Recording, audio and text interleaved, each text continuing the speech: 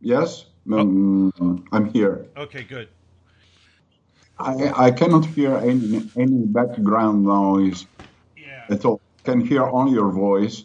I heard something liquid now, but nothing else. Oh, okay. Yeah, that was me opening the window. Ah, okay. Oh, let me start the. I've got a backup recording. I usually do. Oh, all right. We are recording today, and we're here with Dr. Massimo Teodorani. Is that how you pronounce your name? Yes. I found a intro at the Science and Non-Duality site, which is one paragraph. Dr. Massimo Teodorani is an Italian astrophysicist and science writer. He received his PhD in astronomy from the Bologna University with specialization in stellar physics. He's been working as a researcher at Naples Observatory and at the INAF Medicina radio telescopes, focusing on research about eruptive stars, exosolar planets, and SETI, search for extraterrestrial intelligence. He's an expert in the physics of anomalous plasma phenomena of geophysical interest, which we will talk about.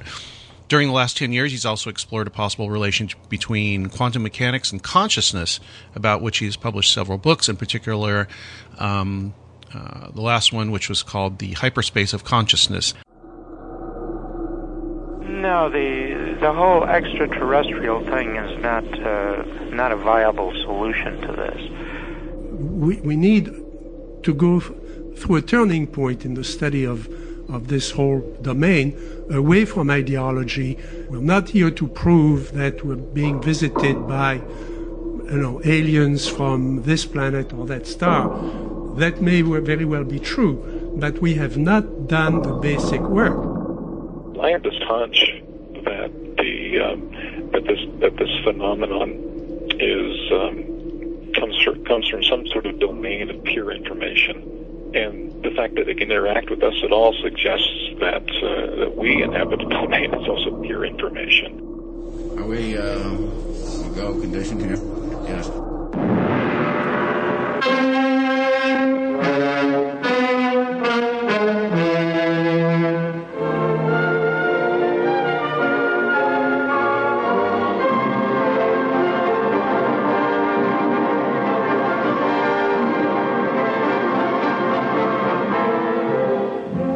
Greetings, my friend. We are all interested in the future, for that is where you and I are going to spend the rest of our lives. And remember, my friend, future events such as these will affect you in the future. You are interested in the unknown, the mysterious, the unexplainable. That is why you are here. And now, for the first time, we are bringing to you the full story of what happened on that fateful day. We are giving you all the evidence based only on the secret testimony of the miserable souls who survived this terrifying ordeal. The incidents, the places. My friend, we cannot keep this a secret any longer. Let us punish the guilty. Let us reward the innocent. My friend, can your heart stand the shocking facts about Radio Mysterioso.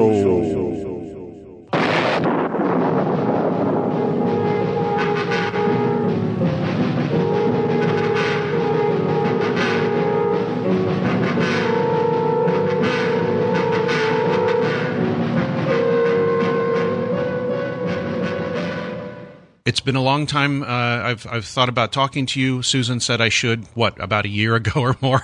So Yeah. finally we're able to do this. Where are you right now? Where do you live? I'm living in North Italy, in the southern part of North Italy, in Emilia-Romagna, in the eastern part of Emilia-Romagna, just over the Apennines. So it's North Italy, but the south of North Italy. They make really good, what's it called, culatello there? Yes, correct.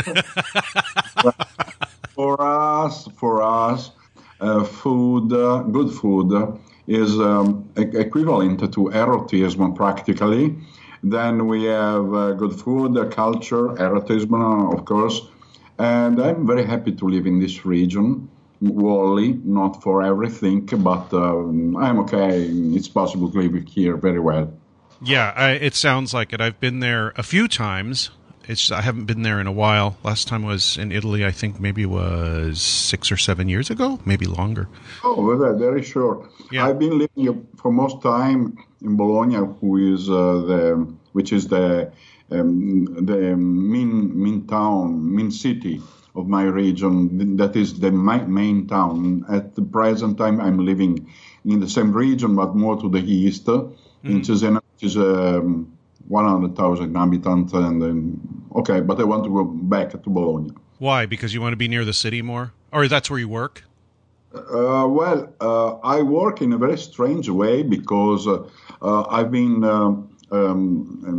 working as a researcher for many years after my PhD. And sometimes they call me to give lectures of physics mostly at several departments, not only in Bologna, but also in Turin, everywhere in North Italy, sometimes also in Rome, but I prefer North Italy. Oh, I see. Yeah, I like Northern Italy better. I haven't been too much south. Pretty much too much south of Rome. All the tourist places. One time I came from Greece and we landed at Brindisi, I think, and yes. Came up from there. But that's not too much experience with southern Italy, mostly northern. The reason I'm talking to you is because Susan told me I should, and a few other people I did told me I should too, because of your interest in some of these same subjects. But I've never really had somebody on that's a doctoral level credentialed scientist to talk about the UFO subject. Well, first of all, why are you even interested in such a thing? Because most scientists kind of shy away from it. No, of course, because we are living in a society that is mostly based on gossip, and science is not an exception, so the academia is not an exception. In reality, several colleagues are interested in that, but they don't speak very much. Well, why was I interested? Well, first, because since my youth, I had very strange experiences, and which shocked me quite much. And they shocked me so much that I found myself the medicine to feel well, because I think that people who have been approached by some kind of phenomena, which I think they are mostly mental, are not able to relieve. I wanted to heal myself doing mathematical studies, and this worked very well. I did my work, my degree, and then my PhD work, and then all the work, the research that came then, when suddenly an illumination came to me. And this was very strange because I was at a free market in Modena, in my region, and I was searching for UFO books because I was completely mad. I was collecting. I got practically something like 7,000, 8,000 UFO books from every language. I was a UFO maniac. Practically, I don't mean Dr. Jekyll, who was making astrophysics, but I'm meaning Mr. Hyde, the second part. So, one day I took all these books, I collected all of them, I read none, and when I started to read them, suddenly I started to snore because they were absolutely boring. A mere collection of telltales. Some are interesting, but there is no guidance, no critical guidance to them, no attempt of interpretation that is out of any kind of faith that can be believer or skeptical. No, nothing. But I found some very good books anyway, and I thrown away to the fire most of my UFO books, but I kept 10 of them. Oh yeah. Which ones? To interrupt you, I'm sorry. Which ones did you keep? Yes, I kept I don't remember the exact title, but the first book written by Professor Hynek. Yeah. I kept the Passport to Magonia by Dr. Vallée. I kept another book of Vallée and Hynek, and then I kept one about Harold Rutledge investigation in the Yakima Reservation, which is very interesting because he's a colleague, and he did the first attempt of measuring the strange light phenomenon. I kept also some, I don't remember because I did not look at them anymore. Well, I have to tell you that right after the end of my PhD, I realized that they were very boring. Sometimes it was like reading science fiction. It was pleasant, but I wanted something concrete. Mm-hmm. And so I asked myself, I was in a free market, as I told you, and suddenly by synchronicity, I don't know what, I was looking at books there, and one book fell from the shelf, and that book was by Jenny Randall's UFOs and Science, which opened to a specific page mentioning the project as done by Professor Erling Strand. Yeah. Well, from that time on, namely 1993, a true adventure started and developed, even if there were problems or everything, but developed. My goal was to see how astronomy-like techniques can help us to get data, namely numbers coming from instruments, so that we can make some physics about them. So I did a project which used also military-like instrumentation, like optoelectronic systems that replaced all the missiles and cannons with sensors like CCD cameras and spectrographs, magnetometers, VLF, and microwave spectrometers. This was a first project. Then mission started, but before there was a congress in 1994 in Esdalen, which permitted me to get in touch with these people and other scientists all over the world. It was dedicated to the ball lightning phenomenon. So the word UFOs were mentioned, but mostly in an ironical way.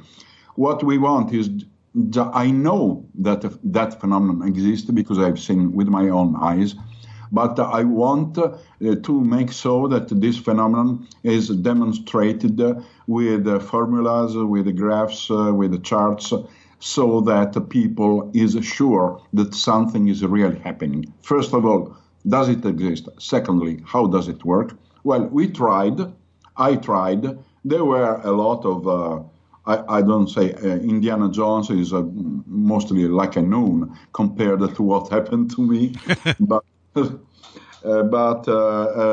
yes, something came out.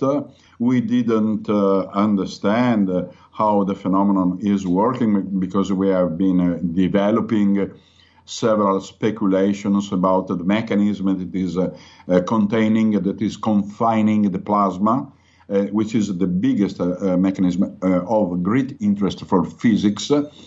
And then I was able to understand how quantitatively the phenomenon is behaving there.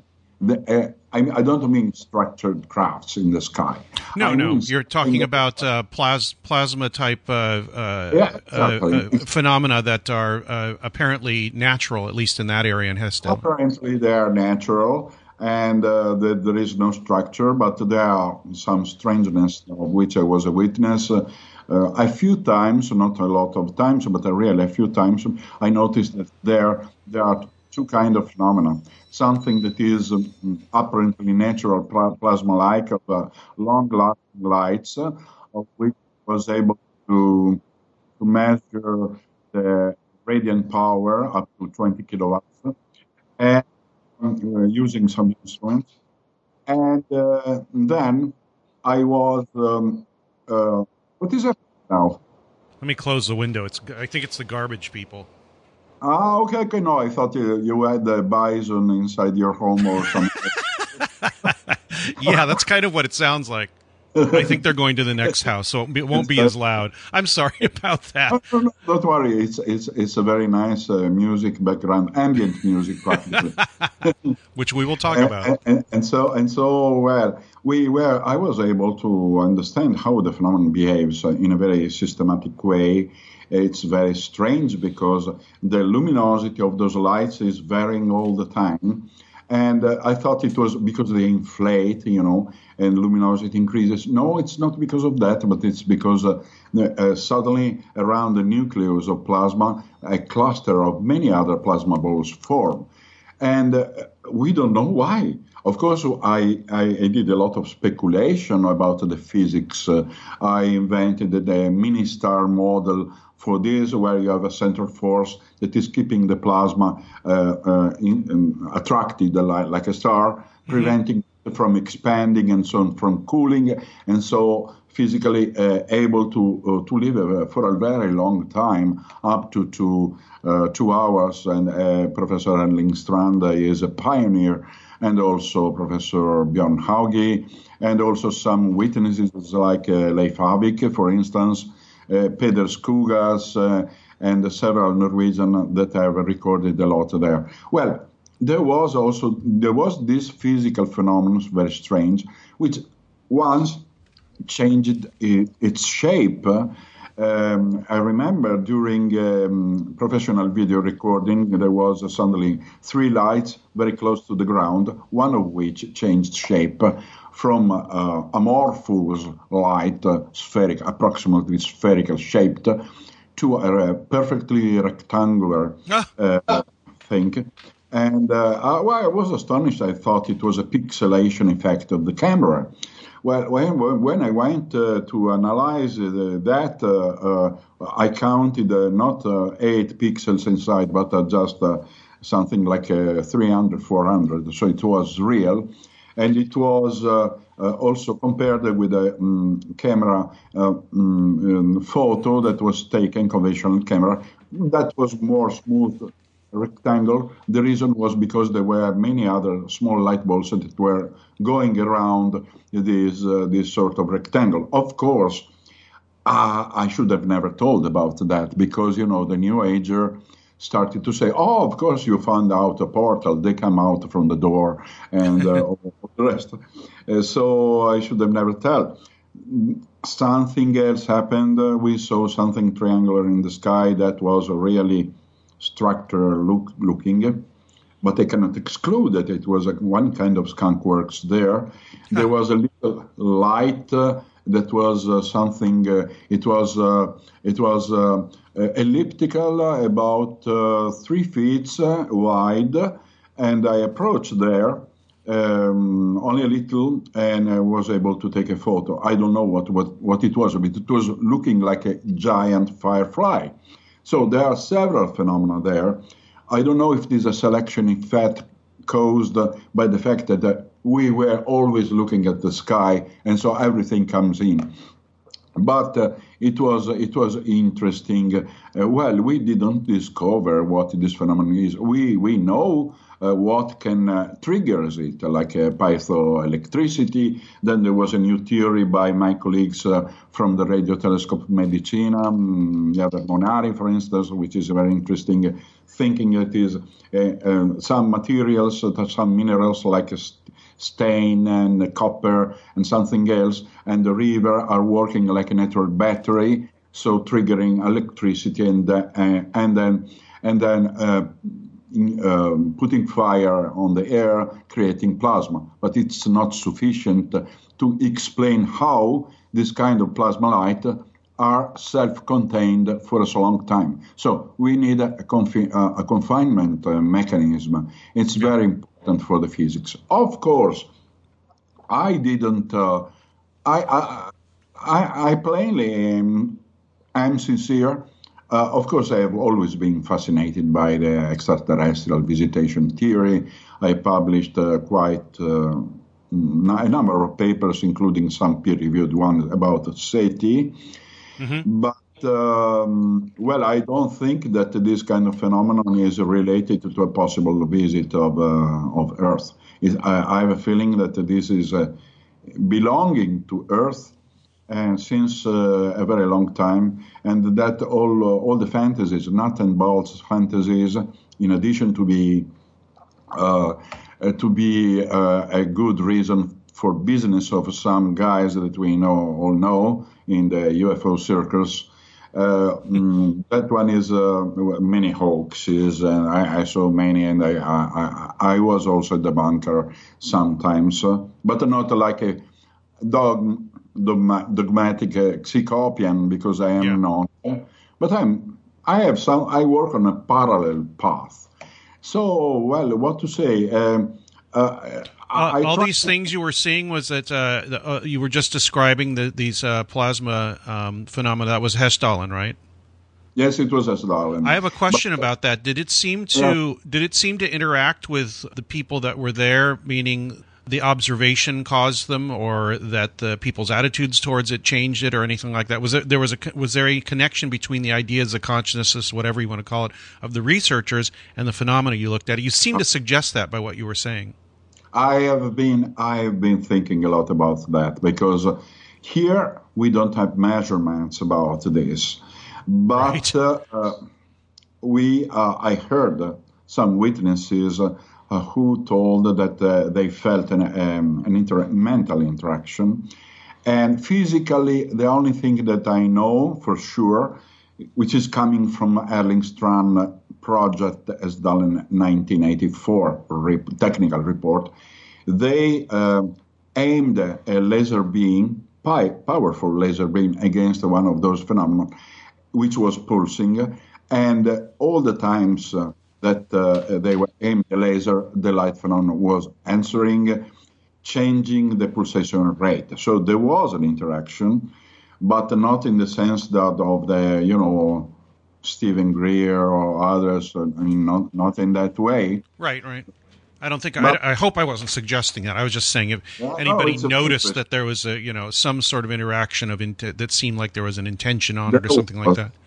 There was, yes, and not only there, but also I have known some, because this kind of phenomenon is happening also in the Apennines of my region. So the southern part of my region, there are 3 hotspots. I spoke with some people who plainly told me the phenomenon, which I was staring, was communicating with me by mind. So they told this, but they told, please don't tell anyone, because I don't want any publicity. These people is absolutely out of any wish to be famous. They are very humble. But yes, statistically, there is a lot about telling that there is some kind of interaction. And I did a project with my colleague, which I presented in the year 2007 in Salzburg at the conference Quantum Mind, because in the meantime I was interested in quantum mechanics and in the connection between quantum mechanics and consciousness. We elaborated the project, which it's very feasible. If there is a real interaction between the person, the observer, and the observed, we can measure that, because we can use 2 sets of instruments. One that is measuring the phenomenon, CCD cameras, spectral magnetometers, and one that is measuring the brain of the observer using an electroencephalograph. EEG, EEG, yes, which we used once, but with no success. Meanwhile, so you measure simultaneously the observer and the observed, and then you aim a laser beam against the plasma ball, and verify if the plasma ball is changing light, color, or not. At the same time, we verify if there is a changement in the brain wave of the brain of the person. So in this case, we would have a confirmation or a consultation that there is really an interaction and at a mind or consciousness level. So something like mind-matter interaction. I am very cold in these things. I'm not a believer, but I am very curious and I want to investigate. We have all the projects to do that. The only thing that is missing is money funding, of course. Yeah. So what is the connection? Is there any, you think, between something that people see up close, like something structured, apparently, that a lot of people talk about, and this light phenomena you're talking about? It seems like there, in a lot of ways, there's actually, in very specific ways, these are different phenomena going on. They are apparently different, but I don't think they're really different because it's something which I learned in time, very much thanks to Susan Demeter, who taught me a lot of things. Well, apparently we have plasma-like phenomena, and then we have structured phenomena. I have seen both, and not only in Esdalen, but I think that regarding the witness telltales, I think that there is some mechanism that changes the mind of the observer, and the observer sees what he wants to see. And it is shaped by the culture of the time. In the past, they were seeing flying witches on their brooms. Now they are or drakes, and now they are seeing structured objects. It's something that interacts with the mind. I believe that the mind is constructing a lot of things.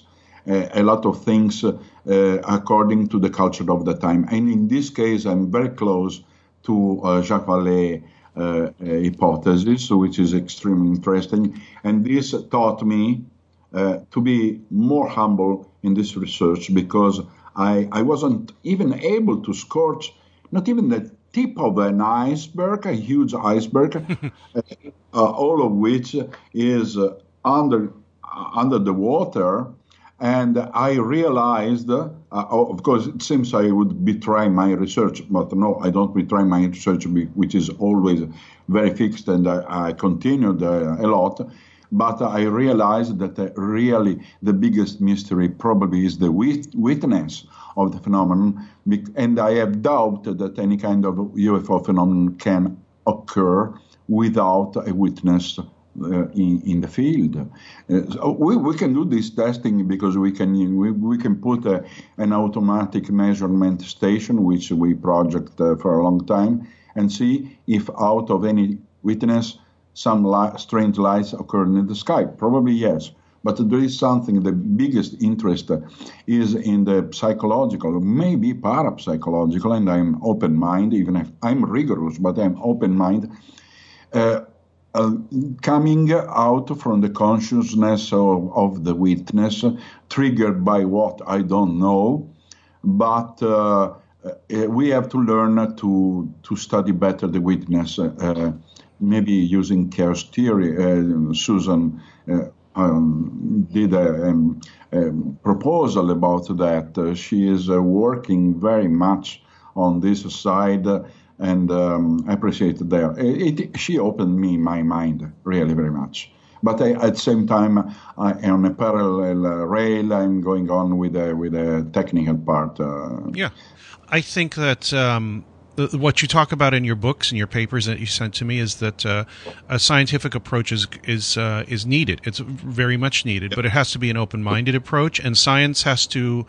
The methods of science have to adapt a little bit, because these don't, the phenomena don't seem to apply in a way, a repeatable way to a scientific examination. So the science has to change to examine it, kind of meet it on its own terms, I suppose.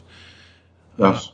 The other thing that you were just speaking right now about the witness, two things came to mind. One, everybody that tries to get a video or a film or whatever of these things, it doesn't really work, especially if it's automatic equipment. And two, that probably means, just like you said, there needs to be somebody there interacting with it for anything to happen, which is exactly what you've just been saying, that what is going on with the witness, what are the theories of psychology that have to do with memory, trauma, the nervous system, how people perceive things in a traumatic situation, how they tell the stories to others. And then another big chunk of this, which is quite interesting to me, is the idea of information theory that John Wheeler and a few other people have proposed, whereby the basis of all physical reality is actually information, and the interaction with human consciousness is what creates all, which basically creates all the matter.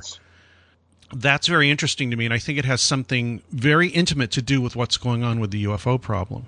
Well, I think so. Information theory, or physics of information, like Jacques Vallée.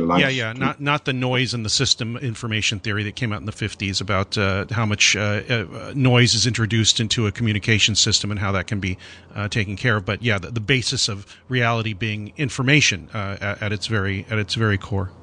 Yes, I have been writing a book about that, which you mentioned, Hyperspace of Consciousness. Yes. By the way, this book had a good success of critics, but a very awful outcome of selling. It doesn't matter.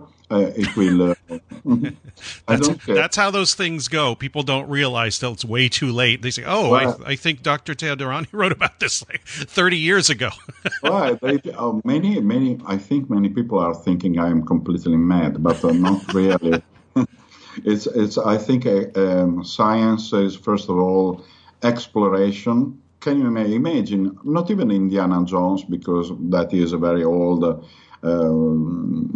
Archetype, but science is not to take a train or a highway and go only there. You go fast, you reach the target, surely, but you don't see what is around.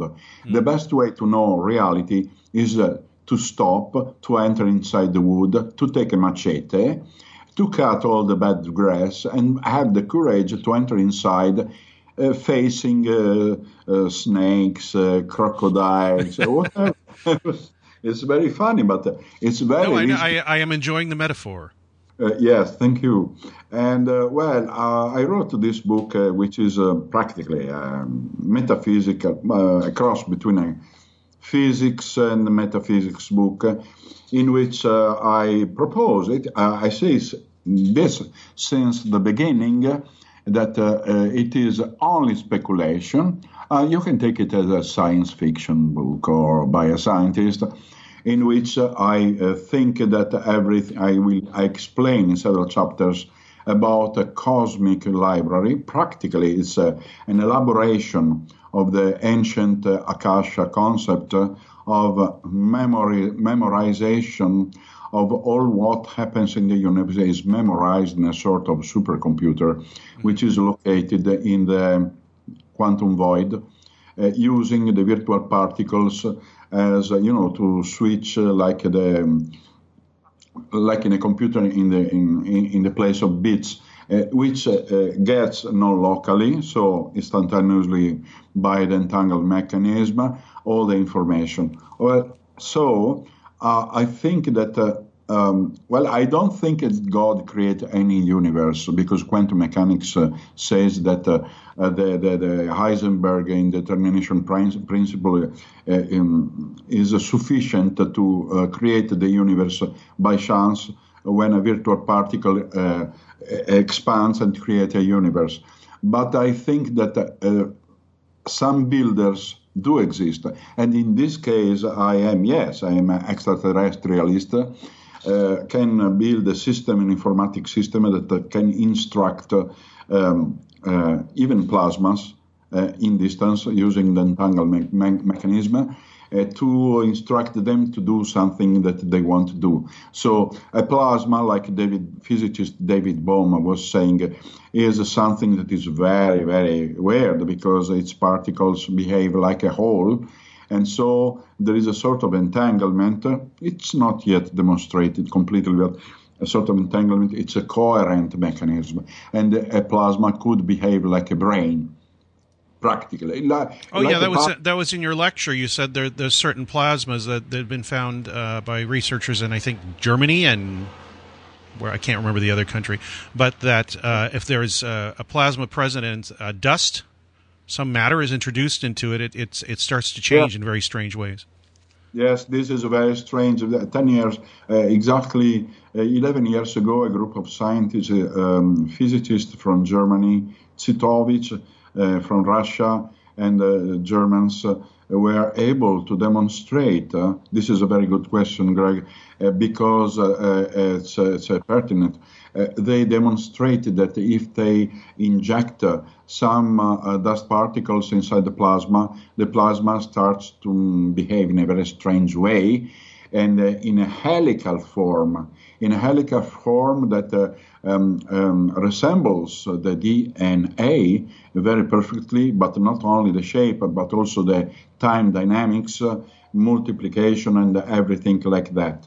And self-replicating, as you said. Self-replicating. So they started at that time at an official level, because it was published on the journal of, I don't remember the name, but it's a peer-reviewed journal that can be seen also on the internet, that intelligence, consciousness can exist also inside plasma. But if it is so, well, this is everywhere, because plasma is the fifth state of matter, which constitutes 99% of the matter in the universe. So also in the interstellar space, in particular condition, you can have a sort of, I don't say consciousness, it might last a picosecond, but I tried to follow it in SDALEN with a sort of electrocardiogram of the light variation. It seems like a life form, and it makes me think to the model of Roger Penrose, physicist, and Stuart Hameroff regarding the quantum brain, namely that something that every moment of consciousness is born when cluster of microtubules inside the brain collapse, the wave function, quantum wave function that links them collapse, and you have a moment of consciousness. I think that microtubules on the brain and the particles inside the plasma, so ions and electrons, might, in particular conditions, behave in the same way, and so that some kind of consciousness can come out. This is a very hot subject, very hardcore, but I am not afraid to speak of, and I'm very happy that after publishing 2 papers on Acta Astronautica peer review about SETI, because I'm very involved in SETI and I support it very much, they were completely in total scandal, because I just sent an abstract which I wanted to propose to an alternative way to search for non-human life. And the guy who was my friend was completely angry. He told, don't come to Paris, please. Don't come, because no. The most part of the committee didn't approve your abstract. But what about what? Because people must judge a work or a proposal on the basis of a methodology and not on the basis of the issue per se. And I propose all the calculations that I'm going to do, especially using a high time resolution video camera, so 1 millionth of frame per second, so we can decode if there is a message inside in the pulsation period.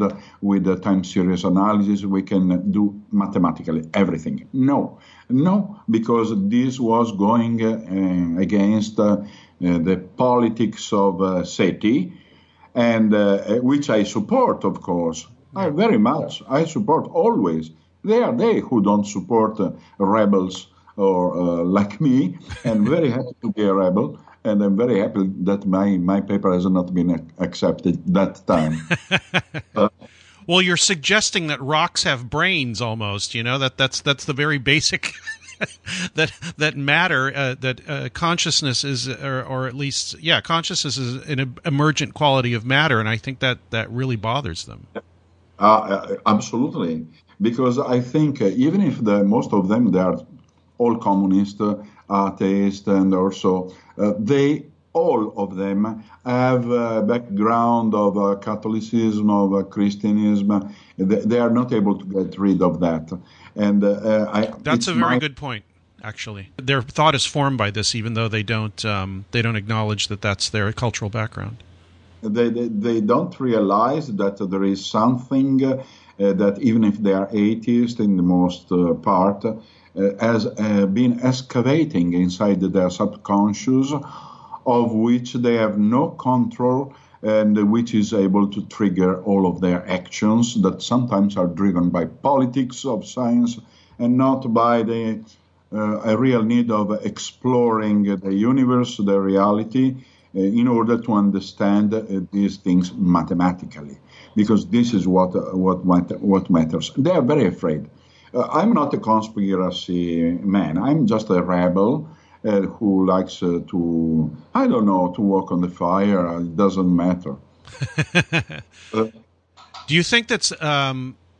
I've got this feeling, and I'm going to do a talk about this pretty soon, that, and maybe you can disabuse me of this idea, that in the last year or two, something like that, especially since the end of last year, because of that New York Times thing, that some degreed scientists are a little bit more open to looking at some of these things. Do you think that's true or not? I mean, that seems to be what's happening. I see more evidence of people not whispering in the hallways and maybe being more public about their interest. Do you see that at all? Well, honestly, no. I don't see that, but I noticed that in some works, not of astrophysics, but of fundamental physics, particle physics, someone is saying something that without they don't realize might be connected with the so-called UFO phenomenon. I mean dark matter, for instance. I mean some new kind of particles, because at CERN in Europe, I have several friends at CERN Nuclear Center. They are doing a very good work.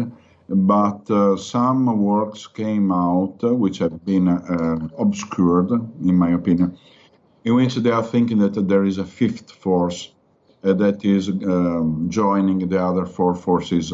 And, well, I'm not yet in a condition to tell something. Something strange is coming out in science, but I don't believe that scientists are more open to the phenomenon than before. I know that they speak a lot when they are, taking a beer or, right. But not officially, because I tell you, the reason is practical. The reason is that, okay, I did a proposal with my colleagues in USA, your nation, but also other nations, to make an automatic measurement station to take a very concrete numerical data. But what a scientist mostly is worried about is not just to explore the wild forest, but is worried to collect tons of papers that make his own career.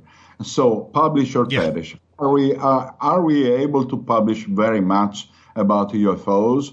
Well, no. Probability says that we might publish nothing, and so our career would stagnate. So it's not worth going on. The reason is practical. Mm-hmm. Unless you're, I guess, tenured, or who knows, you're independently wealthy, you can't really do that, it seems like still. Well, I can do that. You can. Some people can, because they're just brave or stupid or whatever. Well, there are some people that can do that. For instance, Erling Strand in Norway is doing a lot of very good work because in addition to being a pioneer, he was one of the first, just after Harley Rutledge in Yakima, to measure the phenomenon systematically, very methodically. And now he has launched, now since 10 years, a project who's called Science Camp, which is aimed at triggering youngsters to science through the goal of solving a mystery. And so he's bringing young students just on the field, so they love nature and they use the instruments. That is okay. There are also others. I could mention several ones with much to my pleasure. One is an engineer, Jim Bonnell, who has been doing a very good work at the Marfa place. Yeah. He did a lot of good work with his own instruments. He was the first to distinguish true lights from colored lights or Fata Morgana phenomenon. And then there are also Dave Eckers in Yakima, who was a friend, collaborator of Allen Hynek, Professor Rutledge, who I think he died. And there are some others, technologists or so, who would be very happy to make this experience. We need only $2 million to start well. But we cannot start if we are beggars outside asking to the people, to the average people. We have to turn we have to have the courage to turn to the academic world, because the academic world is what can help us to give something that is certain. And this is not for a quick circle of, those old trombones there in science, but it's towards all the people, because making good science academic means giving a total and honest certainty to all the people of the world. So the academical must support us, and there is a lot of published technical papers about this. About the light phenomenon and the possible physics of them, you mean? Yes. A friend of mine, Dave Metcalf, was talking about what measuring the brightness of some of these light phenomena and the power required to produce this brightness. There's no power plant or anything like that, so that if you could figure out how to produce this much energy in these plasmas or these lights or whatever, that would solve a lot of energy problems. Absolutely. I mean, when you talked about plasmas and being contained, that's the big problem of fusion right now still. Yeah, exactly. Yes, very good questions also by David Metcalf, which is, yes, it's a problem. It's something that we are facing in the nuclear fusion inside the laboratory, like with the tokamak experiments and similars, and they are not able to confine the plasma for more than some seconds. And in that case, the plasma is confined for something like up to 2 hours, of course, not being constant in amplitude and of luminosity, but going off and on and pulsating. And so it means that there is something, and I think it's a sort of central force, which is similar to gravity, that is pulling all the plasma toward the interior part, which is able to keep the plasma inside, preventing it from expanding and then cooling. There is something, and also something in astrophysics is happening, that when you have the collapse of some plasma in space, it happens that the line of force of the magnetic field are amplified. So the magnetic field, as the collapse is going on, becomes stronger and stronger, and works like a cage of containment of the plasma. We don't know what is that central force. Some people, like physicists Mario Rabinowitz, thought they are mini black holes that are still here, that were created in the very first moment of the universe.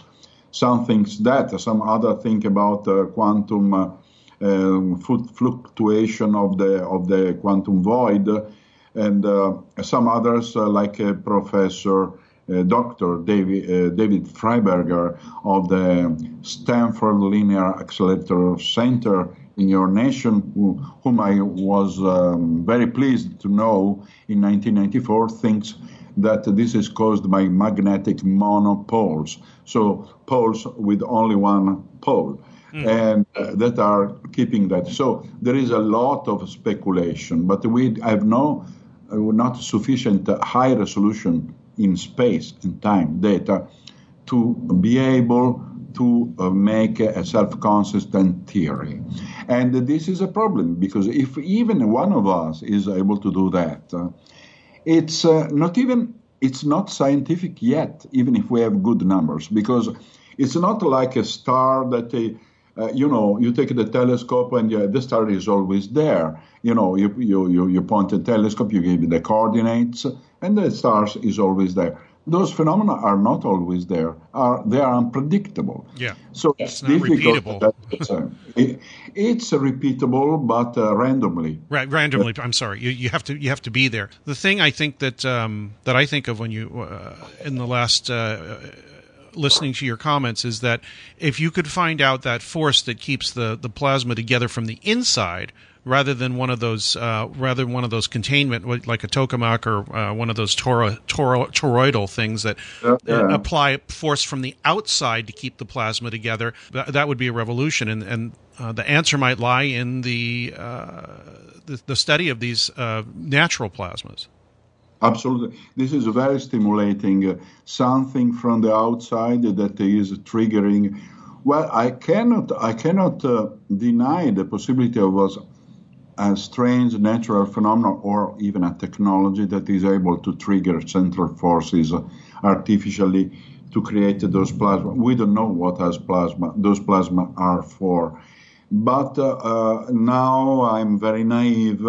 But it's very strange, because there is a very famous video which was taken by the Blue Box Observatory in Esdalen in December 1999, which is very spectacular, in which you can see a triangular object, a full triangular object, so not similar to the Belgian cases, or so full triangular, completely lighted triangular object that is flying over the valley, and suddenly there is a light ball that is sucked inside. Something like it's, of course, people like Jaime Maussan would say, of course, they are the scout sensors or so. Yeah.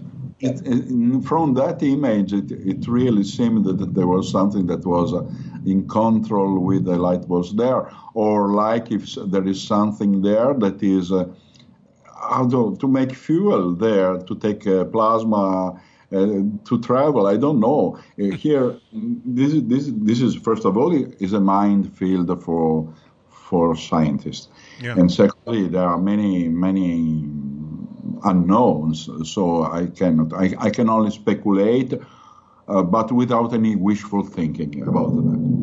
Yeah.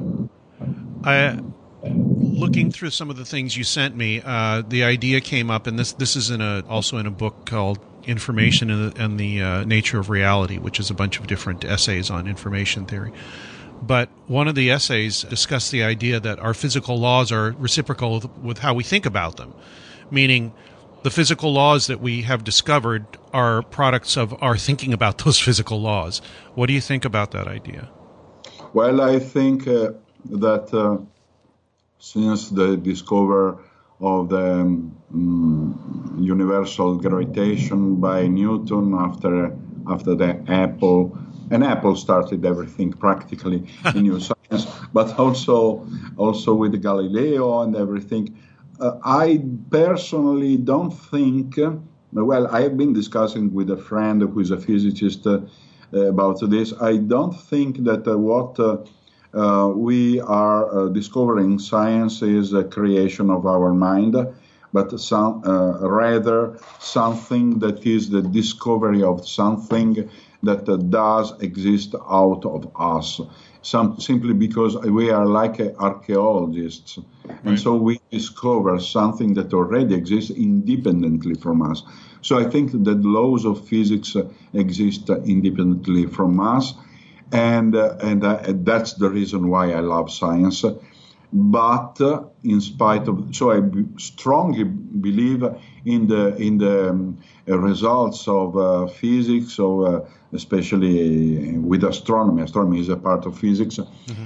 But I also think that there is something that is not yet known, and what is not yet known is the connection between physics, matter, and consciousness, because our physics was very well developed, but there was a fault which was called by Descartes, Cartesius we call them, who told that mind and matter are two superior things. I don't think so. I think that there is a sort of consciousness which is nothing transcendental, nothing religious, but which is a part of the structure of the universe, which we avoided to face, and which is coming out through the UFO phenomenon, but not only through that, but also through ghost phenomenon, ghost lights, simply parapsychological phenomenon like a poltergeist. By the way, this day I forgot to tell Susan today that there were two bottles that fell alone from the table while I was here, and it seemed they wanted to kill me because when I stepped there, I was about to fall because there was a bottle on the ground. Okay, but this is very funny. It's very nice. My cat will... I think I could hear your cat in the background a little while ago. No, it's not my cat. It's a storm that is coming now. Oh. It's thundering. Yes, my cat is like a lion, but this is just thundering outside. Oh, you're getting a nice summer storm there in Emilia Romagna. Yes, this year it was very nice because it was not so hot. Oh, I can hear it now.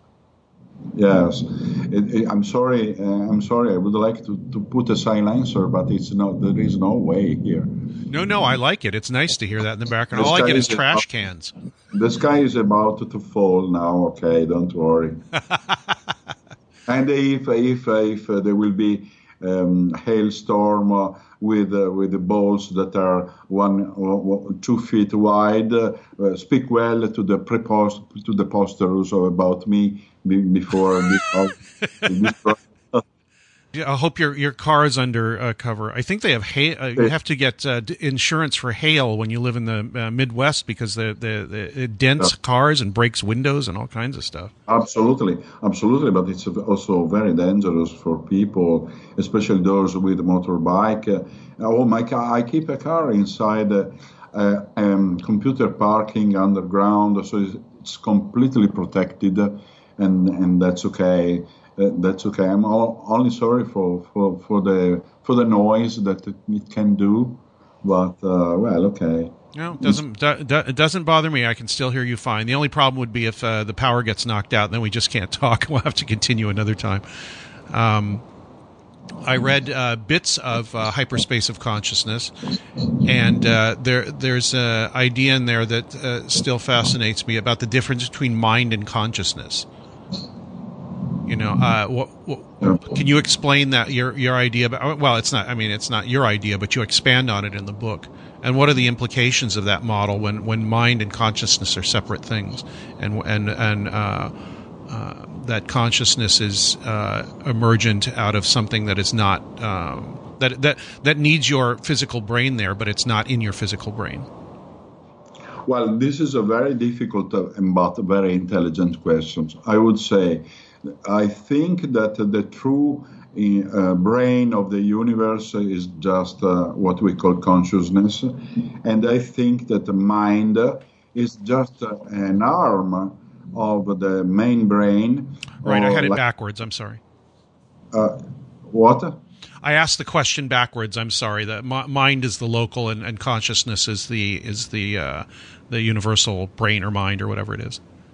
Yeah. Yes.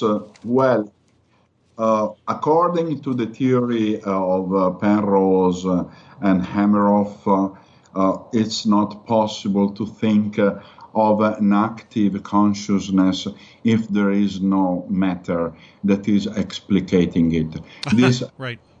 This happens. It's apparently an atheistic concept, but this happens also with the physics of David Bohm. Practically, you need something that vector consciousness. Otherwise, your consciousness is something like a potential thing, something like an information that is stored somewhere, but it's not active. So you need a physical world to activate it. In few words, I don't believe in the angels playing trumpets in the paradise after we are dead. I don't believe in that. I don't believe if there is a physical universe like this, or probably also others parallel to this, there must be a reason. Otherwise, we wouldn't need any need of a physical world. In conclusion, consciousness, it's not a belief. It's only an hypothesis that I accept can exist only if there is a vector that is producing it. Otherwise, there is no consciousness. There is only sleep. This is my opinion. Another thing you brought up was Bohm's implicate and explicate, where the explicate is the, I guess you'd call it a universal consciousness, and the implicate was the universal consciousness, and the explicate was having the physical body or whatever it is to act as, I guess, as a computer terminal or something like that, to do something with this information and to make it explicate to make it useful, to make it interact, to make it move. Exactly. It's something like the computer control of the body. It's like the software of hardware. So you cannot have any hardware without a software, because you would have a turned off computer, and you cannot have a software without a computer that runs it. So this is very logical, and this, in my opinion, explains the reason why the universe does exist. But we know only this physics because, like a cosmologist, Max Tegmark, calculations predicted there are possible other universes with different physics than this one, with different constants and different possibilities. This one is one of the very few successful possibilities. Atheists would say, oh, well, it's by chance. Well, I don't know this, because, yes, universe can be created by chance by the Heisenberg indetermination principle. But I cannot exclude that some other intelligence at a very high level, like a Prometheus level, is able to tap this mechanism to create at will all the universes that they want. So I'm thinking of the gods of the ancient Greeks. I'm thinking of the gods of the Celts. And by the way, this was the land in which I had a very strong influence from the Celts. And I'm thinking of the god Taranis, of the lightning, and I'm thinking of something. I'm thinking of the gods of the antiquity. They thought it was their fantasy, but well, I don't know. Probably they were getting something in their mind of something that they were feeling. We are not feeling because we are completely explicated on the screen of our smartphone, on the screen of our computer, on our wish to fuck the others in this shitty competition for life, for money, and for everything. The ancient ones were completely different, and probably that antenna was working more than that antenna now at this epoch of humanity. Yeah, we have so many distractions now. It's just been a storm of distractions in the last maybe 200 or 300 years, as more and more devices get in the way of us speculating on what is causing these things. And the only personification that we have left, I suppose, is the one given to us by Western Christianity, at least in the countries that we live in. And that I wrote an article one time about. I started with the Alan Watts idea that he said if there's rocks, someday they're going to turn into people, meaning that there's implied consciousness in matter, and that under certain conditions it becomes self-aware, I guess. Well, I think so.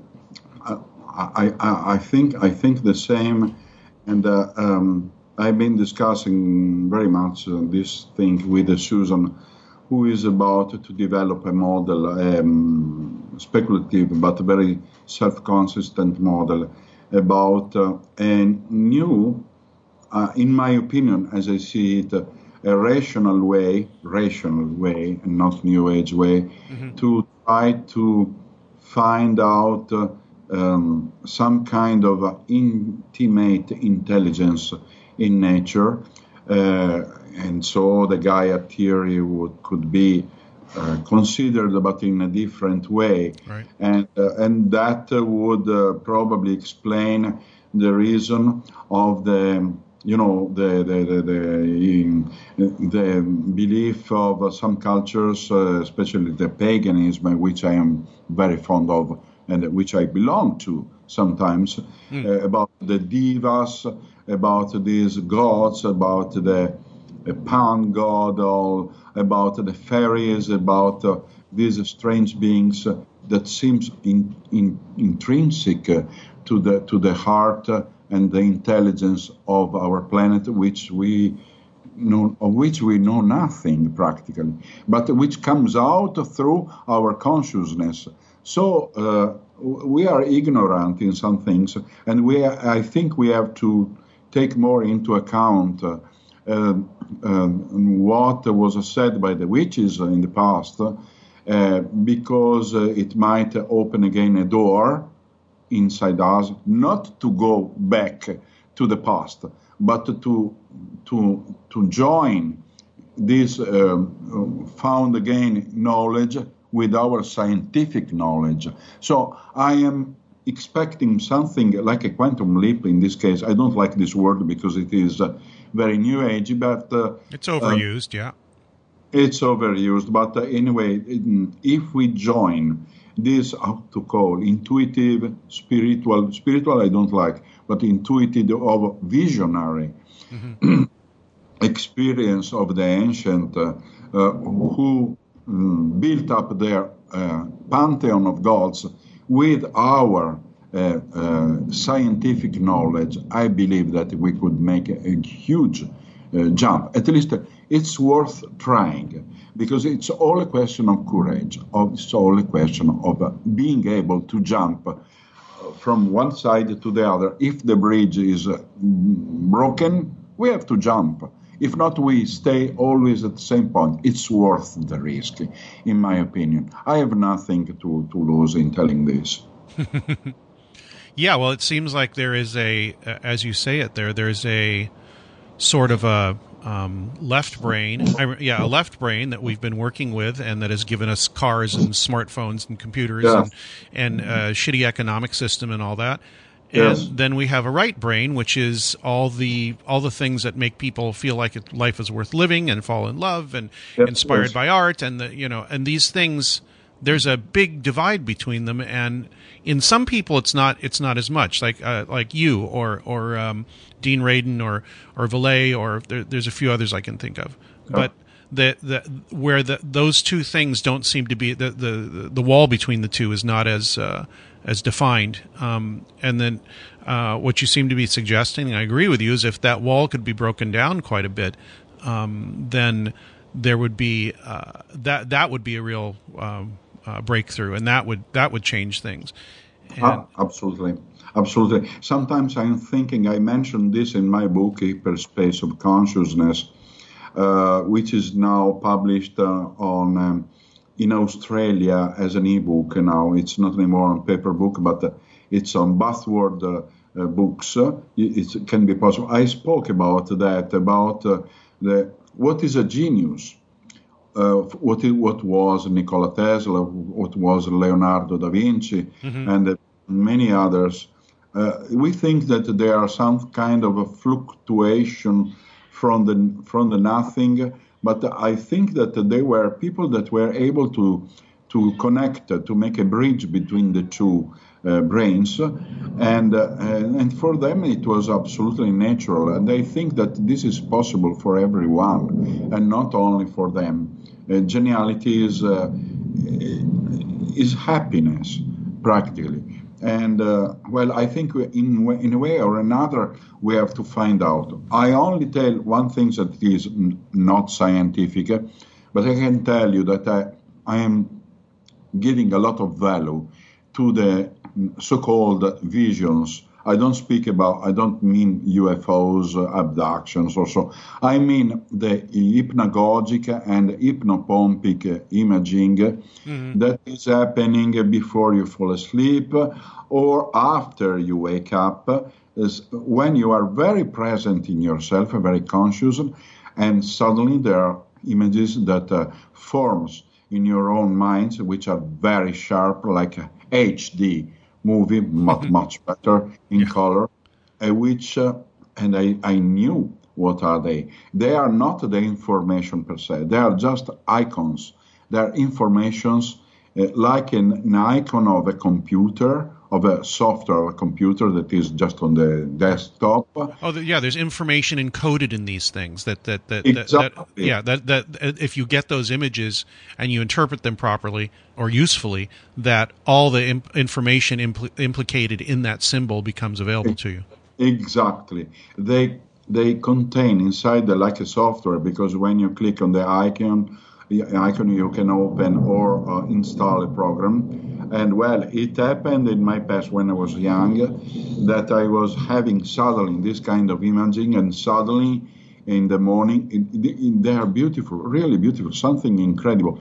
And in the morning I was feeling tons of white papers of calculations about the principle of conservation of energy. Practically was giving myself the answers, the questions and the answers. Instead of having my holiday, I was like, of course I was going to discos and everything, but I was doing that too.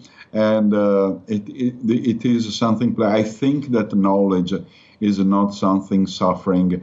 The suffering occurs only when you are climbing up the mountain, but you have to be able to know the path. If not, you will go nowhere. But when you are on the top, it's a pleasure. There are children playing, and I think that all the intelligence in the universe are just children playing and happy. I am here. I am a child, but okay, no problem. Well, I think that you have to have that. I think that state of mind you're talking about is a childlike state of mind where you're not filtering, you're not judging. Yes. And when you're not doing that, I think these symbols and the signal and whatever you're sending yourself through from the future or whatever it is, whatever you want to call it, I think that's when that channel is open. As you mentioned Tesla, he said he was able to just visualize things as already done, and he could test them and all that. And I think that if we could teach people to do that, if people had the ability, like you can teach somebody to throw a basketball. Not everybody can, or kick a soccer goal. Not everybody can do it. Some people can just do it naturally, but you can teach somebody to do it up to a competent level. And that might be something that can be done. What if we did that with school children for 20 years? What the hell? What would the world look like? Yeah, absolutely. This is a good consideration, but we have to be very careful because there are some people who are a great danger for humanity. I mean, some kind of conspiracy and a new age guy who are making a lot of money with their bullshit. Yeah. And in this case, I am very Psychopian, I must admit. They, how they work. They have been reading my books without understanding the heck of anything of what it was written. But they took only the phrases that they were boosting their feeling. And they contextualize them inside their own non-thought, non-thinking. And They created an abort, and they are making courses, seminars, which are paid 900 euros a person for 5 days. You calculate if there are 150, 200 persons who each one of which is paying 900 euros. Well, which is lasting 5 days. Well, it's very easy to tell bullshit for 5 days. You can live, you can work only 5 days a year. You live very well, and you destroy the critical thinking of people, and even their psychical and physical health. So it's very risky speaking about that. And sometimes I think that I understand why there are secret societies. I've been a Freemason for some years. I thought it was something, we can not to be helped in society because I did not care that. But I understood why people were collecting together in secret, because there are some things that the other people cannot understand. They can only destroy that and creating an abortion. And at the same time, the Psychopians, who are very lazy, not all, they are very lazy, you know. I agree with you. They are armchair guys, you know, it's very simple. Let another one work, and then you work, and I destroy, and I try to destroy, and so they don't analyze the source, but they analyze only what those nutters have done of that source by doing that abortion. So it is a two-way destruction mechanism. That's the way people must be educated, because yes, there are courses that are wants to teach to be creative. You have to find the secret, the book and that one. But people must be prepared spiritually, scientifically. They have to have a very critical education and training, maybe also martial arts. I don't know. Yeah. Not to take everything so seriously, for one, and two, not to take everything as gospel. Everything is just to be able to hold something in a possible state for as long as possible. I think that's part of critical thinking. If you make a decision very quickly, you shut down whatever you collapse the waveform way too quickly. Exactly. Yes, you are very sharp in telling this. It's a very delicate situation. And I was very angry lastly because I prepared a long course about from microphysics to macrophysics. It took about 3 months to prepare it, and it was 1 year ago, more than 1 year ago. Well, there were only there were only 12 people who subscribed to the course, which was not expensive at all, and but not enough to make the course. So I couldn't make the course. Instead, I could see these nutters who are making a lot of money selling nuts to the people. And I am humble. I'm not an egotistic, but in this case, I must be a judge, because in the interest of people that have must be protected, must be in their freedom of thought, and these guys are new dictators of the spirit, and they are not better than the church and any kind of dictatorial religion. So we have to be very careful. Yeah, any of these philosophies, I think they must be freeing rather than restrictive. Absolutely. When you've learned what you need to learn, get out of here. Leave me alone. Don't come back here. You've got what you need. Now move on. But most of these places, they say no. They try to get you addicted to their method, so that you keep coming back and paying them more money. And anytime that happens, that people should run as quickly as possible in the other direction. Which unfortunately doesn't happen, because the myth of the piper and the mice they are not able because they are completely conditioned. Some were able to get out, and there are some, dogmas, some pseudo-religions. They are stealing, literally, ideas from quantum mechanics, mostly from quantum mechanics, without having understood anything about what it is, because you have to have a degree in physics or astronomy or even engineering to understand that. They are taking those ideas, they are stealing those ideas to create a monster. I remember that there was a film, a science fiction film of monsters that were created by metals, of cars, of things something monster that was created that was out of any kind of harmony. And this is what is happening. And, if the so-called devil, and I don't like this word, but exists, I think that there is a form of that against which we have to fight. And the only way to do that is to be very confident on our rationality, open mind, good intents, and loving for people, respect, and I'm an idealist anyway. Yeah, and be open to criticism, but not in a way that is constructive and not just a complaint or an ego trying to break another down or whatever. And that doesn't exist very much. It's very prevalent on the internet, the arguing and all that, and nothing ever happens. Nobody convinces anybody of anything. I have noticed that if you argue with somebody or discuss with somebody outside of a public forum, completely different discussion. Because nobody's watching. And if nobody's watching, your ego isn't in there, you don't feel you have to win the argument or anything like that. You're just having a talk.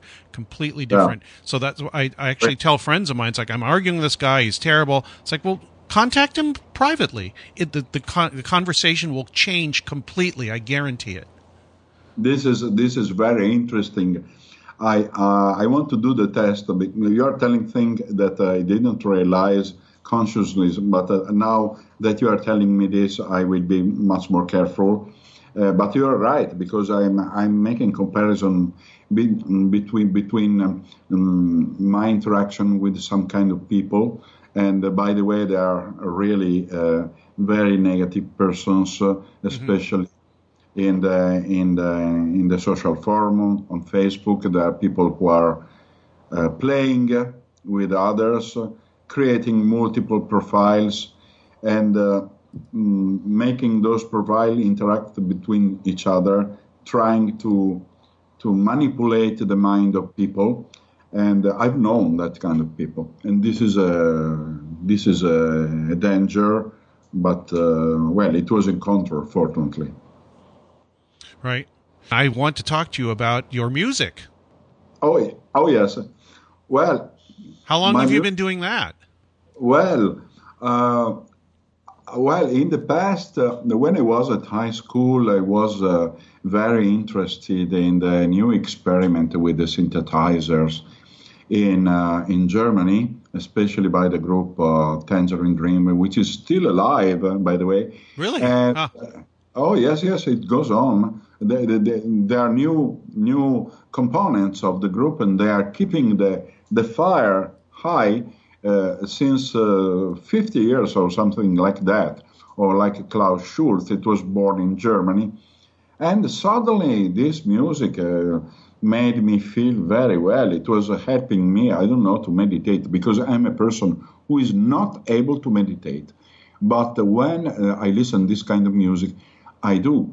And I did many studies about which demanded all my rationality. So I needed to compensate with something that is both rational, because a synthesizer is technology, is engineering and science, and something that some sounds, some rhythm with the sequencers also is able to create a particular state of mind. So I started to experiment, and in the past I had synthesizers, but they had to buy, to sell, because I was selling my house in Bologna. But then I bought new ones again, and I started to experiment with them, and sometimes it's like if the fingers on the keys and on the knobs are going alone. I don't know. It seems I'm like piloted. It's something like surfing on the waves. Mm-hmm. I enjoy it very much, and it's going on. Of course, I enjoy it very much. It's my best hobby of Sunday because I have no time in the other days. And sometimes I encode inside the synth sound in the waveforms and in the rhythms that you can create with arpeggios and sequencer. I am encoding some kind of information that is coming from my subconscious because I feel I have to communicate a message. I mean the irrational part of me, and I feel well because what I want is that we are very lucid, rational, and scientific, but at the same time with our spirit completely in harmony with nature, with the universe. Well, this is sounding very much New Age, of course, but I don't care. And well, all we have is language to describe this, so it's going to sound the way it's going to sound. Yes. I will probably buy a new equipment very soon, but not much more, because if not, I would have to rob a bank or so, and they are very expensive instruments. But I really enjoy very much, and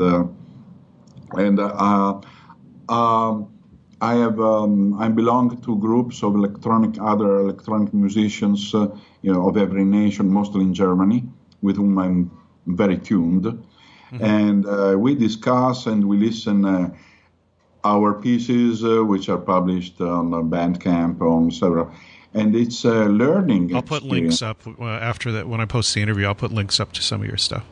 Yeah, and so this is my hobby. Practically, it's my hobby. Once it was windsurf, it was volleyball, and now it's my way of trekking. At my age, with oscillators and all that electronic things. Yeah, I wish I was a musician. I'm not. I've actually got a guitar here. I was playing the guitar before we did our interview, just because I wanted to. Oh, nice! I felt like it. I was actually playing a David Bowie song and trying to sing along with it. Nice. Yeah. The thing that I do, which is very strange, which is I guess meditative, is paragliding. You know what that is? What is that? Well, it's in France. It's parapente. Yes. Parapendio. Yes, I know you do that. I envy you very much. I think you enjoy a lot. It's strange. You get into Wilbur Wright described this. I asked him what flying was like, and he said, if you can imagine complete relaxation with, and on the other hand, your nerves stretched to the utmost, because you shouldn't be in the air. People shouldn't be floating in the air. That's absolutely beautiful. I saw on your profile some of your photos when you are in parapente, and I envy you very much. Also because I am very fond of aerospace things, so about aircrafts, which I know very much, military technology, which I know very well, but mostly the flight. And I envy you because I've never felt what you are feeling all the time. And I've seen people like you from down, sitting on the lawn that were... Yeah, Dolomites is a very popular flying spot, yeah. Yes, very much. And also our Apennines, and also the center of Italy in the Sibillini Mountains. It's a magical place. There are a lot of German and Dutch parapendier people, which is it's very nice. And how high are you flying up? More or less. I'm trying to think. I can only do it in feet, not meters. I guess meters would be about 3 times. If I'm at the beach, for flying at the cliffs, maybe 100, 200, 300 feet above the cliff. where the wind's going up. Or if I go to the mountains, you launch at maybe 4,000 or 5,000 feet, maybe 3,000, and you try to get rising air, and you can people go up to 18,000, 20,000 feet, and they have to take oxygen and things. I've never done that. I mean, I think the highest I've gotten up is maybe, I don't know, 2,000 or 3,000 feet above where I launched from. It's wonderful. And do you use? Do you have an engine on your back, or it's completely? I do free? both. Fantastic. I do with and without the engine. The engine I have I can run with it, but I have a 3-wheeled cart that I put the engine on, so then I don't have to run. I don't have to carry the weight on my back as I'm running, which is annoying. But yeah, I sit in a cart, so then I can land as fast as I want, and when I'm taking off, I don't have to worry about the running part. All I have to worry about is keeping the flying wing above me, so that when I launch, it doesn't launch in some funny bad attitude where you will hit the ground. Your wing should be straight above you when you launch. Otherwise, you'll swing right back under it like a pendulum. You see. Yes, that's absolutely beautiful. Don't you have a vertigos? No, I don't. You know what? I've never had that. It's the only time I would get it is if I'm standing. People say, "Aren't you afraid of heights?" I said, "I am afraid of heights if I don't trust what's holding me up. I trust my airplane. I trust my paraglider. I trust whatever I'm flying on. Then I'm fine." If I go to the edge of a building and there's no rail, I'm not going to go to the edge. But if there's a rail, I'll lean right over it. That's fine with me because I trust the rail to hold me up in the same way that I trust an airplane or a paraglider to hold me up. So you fly also an airplane like a Cessna or like that? Yeah, I have a license for that too. Wonderful. Oh, I'm very envious of you because I've always liked flying. I like the aircraft technology since a long time. I have built a sort of a PowerPoint encyclopedia with, I don't remember, 30 volumes, practically 45,000 photos, photographic, but also the specification of every kind of aircraft. I collected a lot of photos that are not anymore on the internet, only because I like that. So when I listen to a friend who is telling, well, I'm paragliding and that, I get very envious because, yes. I'll have to come visit you in Italy and get somebody to take you tandem paragliding. I don't have a license for tandem, but... we can try. I am an oldie, but anyway, I think maximum I will faint. You don't worry. No problem. I don't think you'll faint, especially if it's a mild day. All you do is take off and glide down to wherever you're going to land. And if you have a good pilot with you, they're really good about not making the ride as smooth as possible. When I'm flying, I don't mind when I will do things to actually make myself swing around and dive and do things, because to me it's ultimate freedom. People ask what it's like. I said it's like being on the biggest roller coaster ride in the world, except you have complete control of it. Absolutely. Instead, on roller coaster, you are obliged to follow that obliged path. Instead, you're the pilot. I'm wondering, have you ever met some birds that were accompanying you during the flight? Because I've seen some pilots of a paraglider that were accompanied by a flock of birds all around. I saw beautiful images. Yeah, flying at the beach, pelicans will come by, seagulls. The only birds that seem to take any interest in me are hawks and falcons and things like that. They'll come by and they'll slow down and they'll just fly next to you and look at you for a while, and then they move on. But yeah, I'll suddenly turn and there'll be a bird about 10 feet away from me looking at me. My God, it's beautiful. That's beautiful. A beautiful nation in the United States. I went there in 2003 in a mission to a specific place which I cannot divulge because it's a place of where native culture is protected. So I cannot tell that, but it was a beautiful experience. And we were coming from San Francisco and the long car travel down to several places like Joshua Tree, and it's absolutely beautiful California. And I envy Susan, who was able to touch the biggest tree there when she traveled 2 years ago. And I love California, really.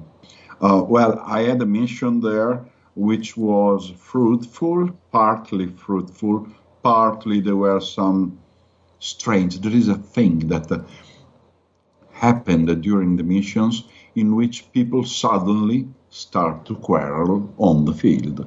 And no one knows why this happens, but it's always happened. It's something like a bad energy between people who are friends since a lot, which suddenly happens. It didn't happen only there, but also in other places. And but in spite of that, which was not the main thing of that mission, I liked that mission very much. But it happens that in spite of that, I was so astonished by the Californian and Arizonian nature that I forgot all the bad things that happened. This happened also in Canada. Canada is a beautiful place. I did missions there with a very skillful person who were very meticulous and very determined.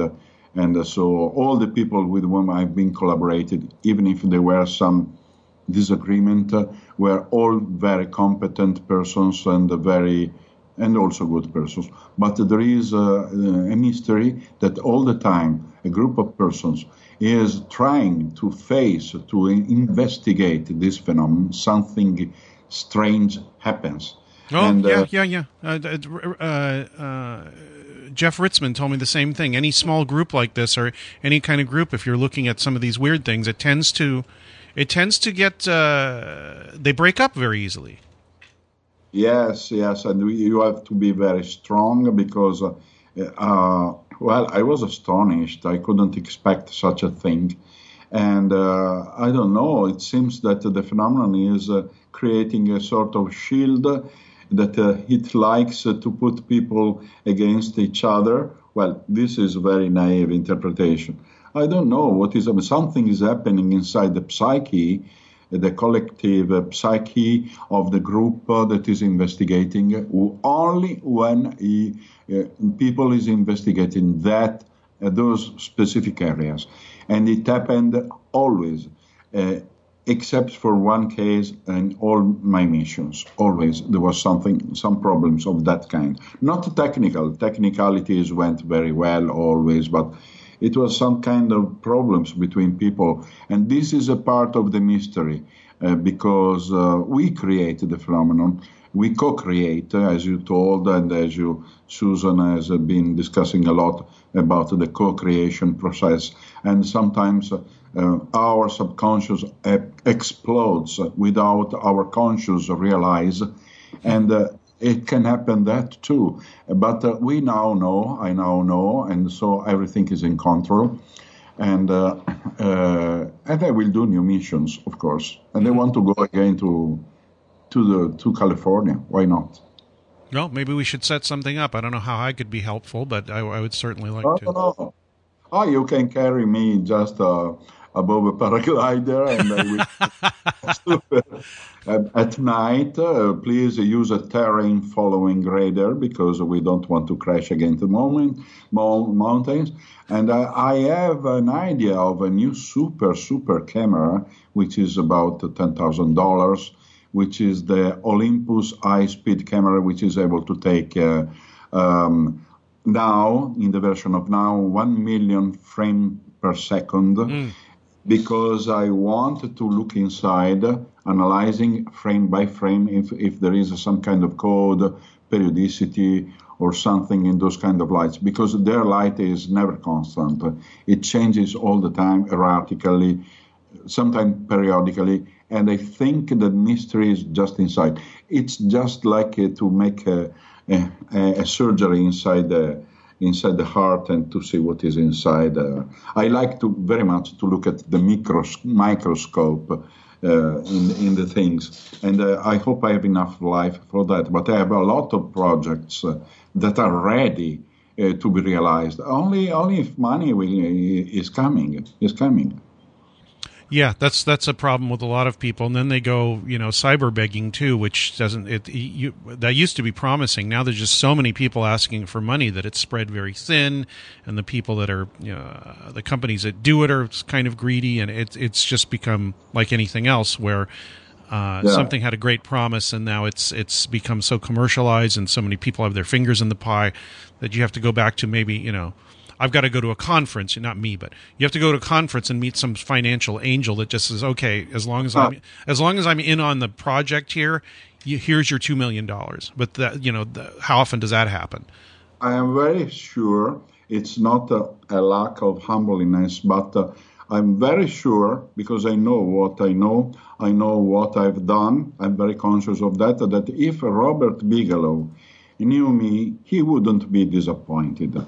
And because I have several ready projects to present to him, which are all only scientific, and I am very determined to go on up to the last moment of my life, because I wanted to take data, but as I told you, it's the data regarding only the tip of the iceberg, because I'm starting to realize what is the whole iceberg, which is not something rational, which is something that has to do, like Susan says, with chaos and with the tricksters, and we have to control all of them, and so we have to have a very special capability that go beyond the capability of a scientist. You have to be a scientist and something else at the same time. Yeah, you can't come at it directly because it will show you what you want if you come at it directly. I've got a T-shirt that says "Mimic the obliqueness of the subject,"